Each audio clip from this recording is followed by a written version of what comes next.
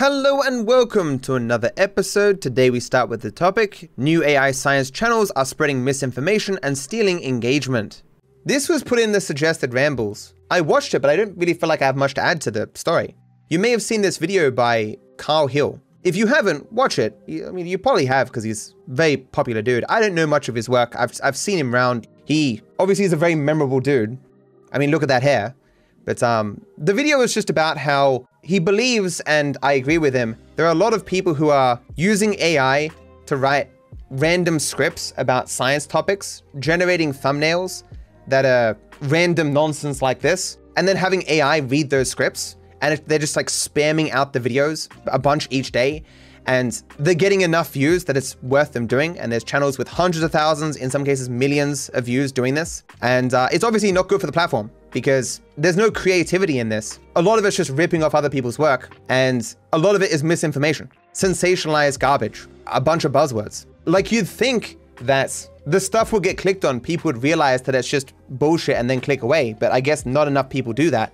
Or it gets enough clicks initially that the algorithm still pushes it. But as I often say, there is only a finite amount of attention going around and only a finite amount of impressions that can be pushed on the platform. The idea that impressions are being used to promote AI-generated garbage rather than people actually making creative, innovative content is terrible. And I agree with everything Carl says here. Watch this video, YouTube Science Scam Crisis, and I hope something is done to resolve this, or YouTube is aware of the problem. We all speculated that AI was going to be used to try to make a mock of the creative process, cut out all the effort required, like you press one button and you just get like dozens of videos. It obviously has not reached the point yet where they're perfect, but they have obviously reached the point where they can make some money. I miss when Susan was the CEO. I told you, man, the second she left, everything went to shit. The second she left, man, reaction channels doubled, scam channels doubled. Like she was the dam holding back the flood of garbage. Given how far this all goes back, obviously this has been going on for a long time and I don't notice. The reason Carl notices is because he's in this science space. I'm not in that space, so I've never seen this stuff. That's the thing, right? On YouTube, at any given time, there's dozens of different little scams that are going on that everyone can't be aware of. But you'd hope that YouTube would be aware of this stuff. What types of YouTube commentary content are ethical? So I once wrote a general criticism of the way that a lot of people do their commentary on YouTube, where people will force themselves to talk for 8 minutes about things that they know nothing about just because it's popular on Twitter and whatnot. I'm obviously not that way. If you watch my rambles, not only are they not dedicated videos to one particular topic, they're usually focused on myself or things that directly affect me, things I'm knowledgeable in to a greater or lesser degree. Sometimes I'll just be talking about my blinds. I'm not merely talking about like the popular drama going on right now or other creators who have no real impact on me in any capacity. It's stuff of direct relevance to me, at least 99% of the time. I do call this commentary. It's merely that I do it in a way that I think is ethical and responsible. And other channels, on a case-by-case basis, I could tell you whether I think how they're treating their commentary is ethical. And I'm sure everyone can make such judgments of other people's content. Like, I'm not unique in that aspect. My main issue about commentary channels is like they sometimes are clickbaity in nature and sometimes just add negativity to the world. So I rarely follow them aside from what I consider to be okay-ish commentary channels. It is just a fact of YouTube that being the first out with the latest news and framing it in a negative way will bring you the greatest amount of views. YouTube incentivizes that. So the nanosecond something is popular, get it up on YouTube instantly, no research, clickbaity title, this is terrible, you have to watch this, the world's coming to an end, to get those views. Obviously, all information isn't even necessarily available the nanosecond something happens. It would be more responsible to take time, wait for things to settle, to get all the information, but commentary channels, it's not the best thing for them to do, right? My rambles will often come out many days after whatever I'm talking about is particularly relevant in the public sphere. And that's not ideal for me. Like, I would much prefer my rambles to come out more quickly and specifically when they were relevant. But even if they came out like the nanosecond I started talking about them, I'm still not first to the punch on anything that's particularly popular right now, because that isn't my goal. I am not trying to become the hit commentary channel talking about everything under the sun. I just like rambling about my thoughts about things. I do feel like I have insight on some things that can be useful to some people, and it can be entertaining, and it's enjoyable for me to do. YouTube is getting rid of the stories feature. Most of you are probably like, why is your screen so bright? This is terrible. I'm trying to get to sleep. But some of you others will be saying like, what were YouTube stories? Like, I don't even know what those were. And some people didn't have access to them. I'm not even sure I could make a story anymore, but it was just something where you made like a small clip and it disappeared after 7 days. I didn't really get it, but I think it was copying Instagram or Snapchat. And of course they're getting rid of it because very few people used it and it's taking up space that could show like shorts and stuff. But yeah, so I feel this is no loss for the platform. When I polled people a while back whether they watched stories or knew what they were, it was only a minority of people who did. And obviously shorts have taken off far more than stories ever did. Like no one was putting in huge effort to make something that's gonna disappear in 7 days. And if you wanted to communicate to your community, you'd of course just make a community post. This GTA 5 video proves the existence of cougars in missions. So many of you likely know Silver Finish because he made a handful of clips for me for Pacifist and he made the cougar mod, which the video is doing quite well, so it was great. But I hope most of you have actually checked out his channel because the stuff he made for me, he also makes for himself. So this video, GTA 5 Michael Locks His Doors, is very funny and I highly recommend it. So I'm going to show just the end because it has a vague reference to me. But this setup as to how they get here is very interesting and I highly recommend checking it out.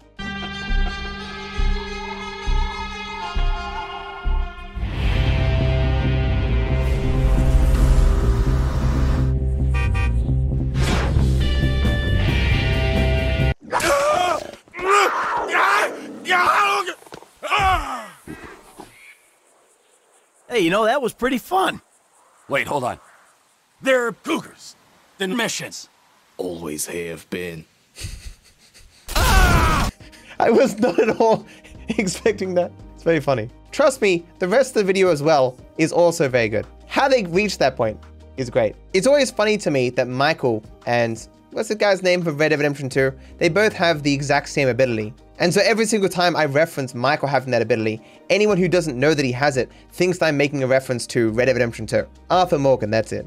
Do remember as well that Murfish is another person who's helped me out in the past making GTA Machinima, and he makes some very good stuff. I think he's criminally underviewed, in part because his thumbnails are not very good. You likely know him from stuff, and it's hard with GTA being out as long as it has been to make something truly original and stuff, but he makes some crazy stuff purely out of passion, seemingly. But his GTA 5 ending F is quite good. Check out this if you like GTA Machinima. Then again, like, it's not liking GTA Machinima, it's liking the jokes that are told via that medium, right? It's like saying, hey, check out this anime if you like anime.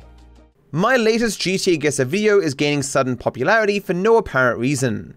My latest GTA Guesser video, edited by Ian, is popping off for some reason. Like, it had been 4 months. I think in the video it says 7 months, but whatever. It's been quite a while since I've done an episode, 4 months. 9 months since the last time I versed chat, but it's got 400,000 views in 6 days. But what's weird is there's nothing impressive about the analytics. The click-through rate is about expected. The engagement is 12 minutes, so it's only getting to like 33%. And down here you can see this go, I mean, these aren't bad numbers, but they're just like normal numbers. Like you can see here, like typical retention, and it's barely on the line of typical. As saying the click-through rate isn't amazing, so what's up with this video? Maybe because of the thumbnail, but yeah, again, but the click-through rate isn't high. If it was the thumbnail, then it'd be the click-through rate. People would be like, oh, that's a cool thumbnail and clicking, but they're not. So I don't get it. Like it was edited to a much higher professional standard than most of them have been, but that's what Iron traditionally does.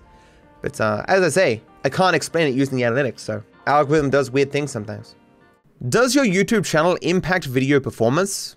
So there is this dude, the YouTube liaison. He does work at YouTube in some capacity. I don't know exactly what his role is, but he does seem to have some insider knowledge into how YouTube works, or how it's believed to work. Like I've seen him, I'm pretty sure, in official YouTube stuff. So someone asked him, does leaving videos on your channel that did not perform well bring your channel down? Or does performance the last 28, last 30, last 365 days negate that sum? Does a 3-year-old video impact your channel? And he says, no, YouTube tends not to look at the channel or creator, but at the video and topic. Just because one video didn't perform well doesn't mean the next video won't be the best one ever. So it wouldn't be good for anyone if recommendations were biased based on past performance. So this is something I have said for the longest time, that It is clearly possible for you to release a bad video, one that does poorly in the algorithm, not many people watch, and then have the next one be absolutely amazing. I've had videos that have been like 500,000, 20,000, 500,000 in that order. But in saying this, I don't think this is as true as I once thought it was. My experience, especially with making my Rambles channel, demonstrates this to me quite strongly. In that my Rambles on my main channel could get somewhere between 50 and 80,000 views from recommendations. But now that I made a new channel, and I put the exact same content on there, in some ways even better content than what I was making on my main channel, those videos now get somewhere between like 20 and 40,000, half. If it were the case that the algorithm didn't care about the channel that the video was on, the Rambles being watched on that channel would still be finding the exact same audience they were finding on my main channel. Especially considering that the people who subscribed and first started watching those videos were a large chunk of the same audience that watched them on my main channel. So the algorithm, thinking smart, would be like, oh, 40,000 people are watching these videos. Oh, and they also used to watch these other videos or whatever, so let's connect these two dots. But it can't do that. The channel has to matter to some degree. In the same way that Ludwig once upon a time convinced Mr. Beast to let Ludwig release a Mr. Beast video on the Ludwig channel. And that Mr. Beast video got like, what was it, 1/10 or 1/5 the views or whatever that Mr. Beast gets on his main channel? Yeah, so like, this is just a Mr. Beast video. Like, it was literally edited for the Mr. Beast channel, made for the Mr. Beast channel, and Mr. Beast just didn't think it was that good. So Ludwig eventually convinced him to release it on his channel. So it's still got 12 million views because it's a Mr. Beast video, but this video on Mr. Beast's channel would have got like 70 million views, easy. But because it's on a different channel, nope. The channel clearly matters. That isn't to say that a video you released a year ago is necessarily hurting you in the algorithm, but it does seem pretty obvious that the algorithm gives like additional credibility to videos and will spread them further if they come from a channel that more often puts out bangers. Like, if you have a channel where every single video you make is just like everyone wants to see it on the entire goddamn platform, it just makes sense that it's going to spread that faster than a channel where like it's only 1 in every 10. So you do want to divide your channels if the content you're making actually targets different audiences. But as I say, I just don't know. I just think it's possible for videos to perform so well that they kind of break free to an extent. This is currently my theory. Different channels have different like core audiences of different sizes in the algorithm. So my main channel has like, let's just say this is like 50,000 people. And if all those 50,000 people love the video, the algorithm's like, this is a super banger. Let's like shove it to like everyone in the goddamn stratosphere. Like this is another million people, whatever. And they just keep doing that, expanding out and expanding out until people stop clicking the video, kind of thing. But the larger your channel, probably the larger this amount of people is, and thus the faster it grows. So if like significant enough people hit it there, then like this goes out to 10 million or something, right? Who knows? Algorithm confusing, what I'm trying to say. I wasted my chance to get the best cat ever. The cat story is barely a thing, but I said before that I'd tell you it. Basically, I went downstairs and I realized my front porch lights were on because I've been watering my grass out there and I have to leave the sprinkler going and stuff and blah, blah, blah. But I looked out and there was this beautiful white cat and it just stared at me. Under normal circumstances, cats will just like run away when they get seen or whatever sometimes, or like you move and they will leave. And so I'm like sitting at my door, like looking out through the slits or whatever at it, and it's looking at me, and I'll like move away and it will just stay there, and I'll look back and it will just not care. At one point, it like took 2 steps back and then looked at me. Like it looked as if it assumed that I was gonna open the door for it, and I sincerely considered doing so. I didn't see that it had a collar, but it was so cute, pure white, like snow. But I ended up not doing it because it was 2 a.m. So this cat comes into my house. What am I meant to do about that? If it's like a wild cat or something, like that's just gonna ruin all my stuff. I've got nowhere to put it, nowhere to care for it or whatever. I think I'm better off just leaving it about its business. And so it went off away. But I'm like, man, I could have like pat it and stuff, and I'm sure I wasn't dreaming. Yes, I go to bed at like 6 a.m. whatever right now. I was not asleep. But that was the cat story. I had a chance to finally get a cat and nature provided, and I said no. But yeah, that's the cat story. So previously I talked about how I saw a white cat outside of my house, outside my door early in the morning at 2 a.m. This is the cat. I was in my car and it walked by and I was like, oh, I could pat it or something. And I took a picture, I got out, and then it looked at me and went down into the gutter. But that is what the cat looks like. But yeah, cute cat. I lost a ton of subscribers out of nowhere. It might surprise you over a year how many subscribers I lose on YouTube. I think I might have talked about this in passing, but there's a reason I want to bring it up again. So within the last year, I lost 150,000 subscribers. I gained like 500,000. So obviously I'm up 350,000, but there were 150,000 people who were like, yeah, I'm not really interested in this anymore. Obviously it's not malice necessarily or whatever. It's just, you get bored of content every single day. I do the same thing. It's just a natural part of life that you've seen enough of a creator and you're like, hey, I want to watch something else. No dramas there. But you can see here that there's 2 interesting spikes, or maybe 3. This back here is the effect of Charlie. I regained all those subscribers next, but this is just subscribers lost. That's showing here. But then you can see this line here, other, where I'm losing a bunch of subscribers. And I'm just like, why? But more importantly over here, on the 15th of May, I lost 1,500 subscribers compared to my normal amount, which is like 200 a day or something. And I was like, what the hell is this? It says subscriptions from other sources. And that's it. So I was like, what could that be? It can't be closed accounts because that's its own separate thing. I guess it could be just bots at that particular point. They just decided to remove like a heap of them. It's not from notification. That's in one of these other ones too. Like I assume it's something YouTube specifically doing. But weirdly enough though, like I gained some subscribers from other. Like I gained 20,000 subscribers from other and I lost 40,000 from other. So it must be some part of some system that people have access to because they can subscribe from it. Either that or maybe it's something like these are accounts that YouTube suspects are doing something weird. And so like they terminate them temporarily and then they come back online. In the same way, the closed accounts down here, I gained 2,000 subscribers from closed accounts. I assume that means that people got their accounts back and the subscriptions applied again. But also interesting about these statistics, when you compare my subscribers gained to subscribers lost, it becomes readily apparent that I'm not really growing, which should be obvious if you look at many different metrics. But if you ignore the amount of subscribers I gained from shorts, which total 50% of the subscribers that I got, I only really gained like 50,000 subscribers over the last year. I lost 150,000 and gained 200,000 from non-short sources. So if it wasn't for shorts like propping up my numbers, my channel would look pretty dire. It's not immediately obvious how much shorts impacts your channel in a positive way. So in the last 30 days, I got 32 million shorts views and I got $2,000 for that. Pretty cool. But obviously the RPM of 6 cents per 1,000 views isn't great. But here's something funny. I have removed all of my live content from YouTube, as in all my old VODs and stuff. I think I privated them now, like you can't access them. But for some reason, people were still able to view them 1,600 times. Maybe they had tabs open somewhere, I'm not sure. But this is what it says for me now. It says I gained $352 from live videos over the last 28 days. Views 1.6K, but it says the revenue per 1,000 views is $217. To put that in perspective, like my normal content gets $4 per 1,000 views. Wouldn't it be great to have a system where I was getting $217 per 1,000 views on my normal content? Okay, maybe I only find that funny, but maybe one day. I think my channel's going pretty well right now because I've produced some pretty cool stuff. I've found some more people to help me with editing and stuff, and I'm trying to record more things that people can work on and whatnot. Yeah, my views are looking good, revenue's going up and stuff, and so I'm pretty optimistic about the future. It's unfortunate that I still can't sleep very well, but like I woke up at like 2 p.m. today, but what can you do? So I do my best despite that.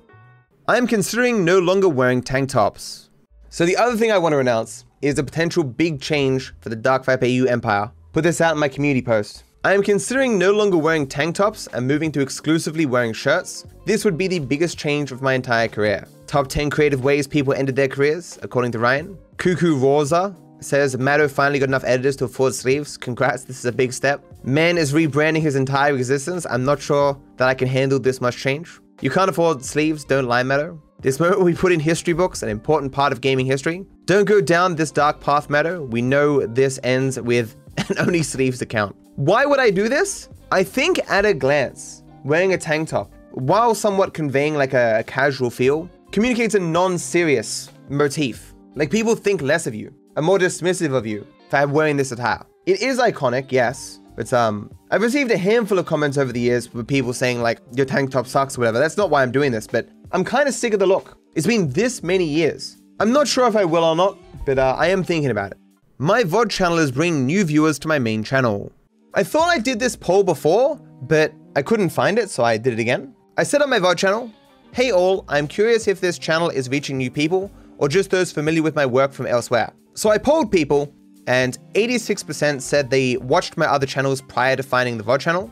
4% says they used to watch my other channels, but started again with the VOD channel. And 7% said they had not watched my content on other channels before and only found me through the VOD channel. And 3% said they don't watch the VOD channel. So there's random people who happen to see the poll. So like 11% of people on the channel, it's thousands of people, only found me because I made this channel, which is a pretty good thing, I think. Although a lot of it is probably Binding of Isaac. Like a lot of it is. So yeah, VOD channel causing a little bit of growth, which is cool. Be sure to smash that subscribe and like button, squad fam. I wish you all the best.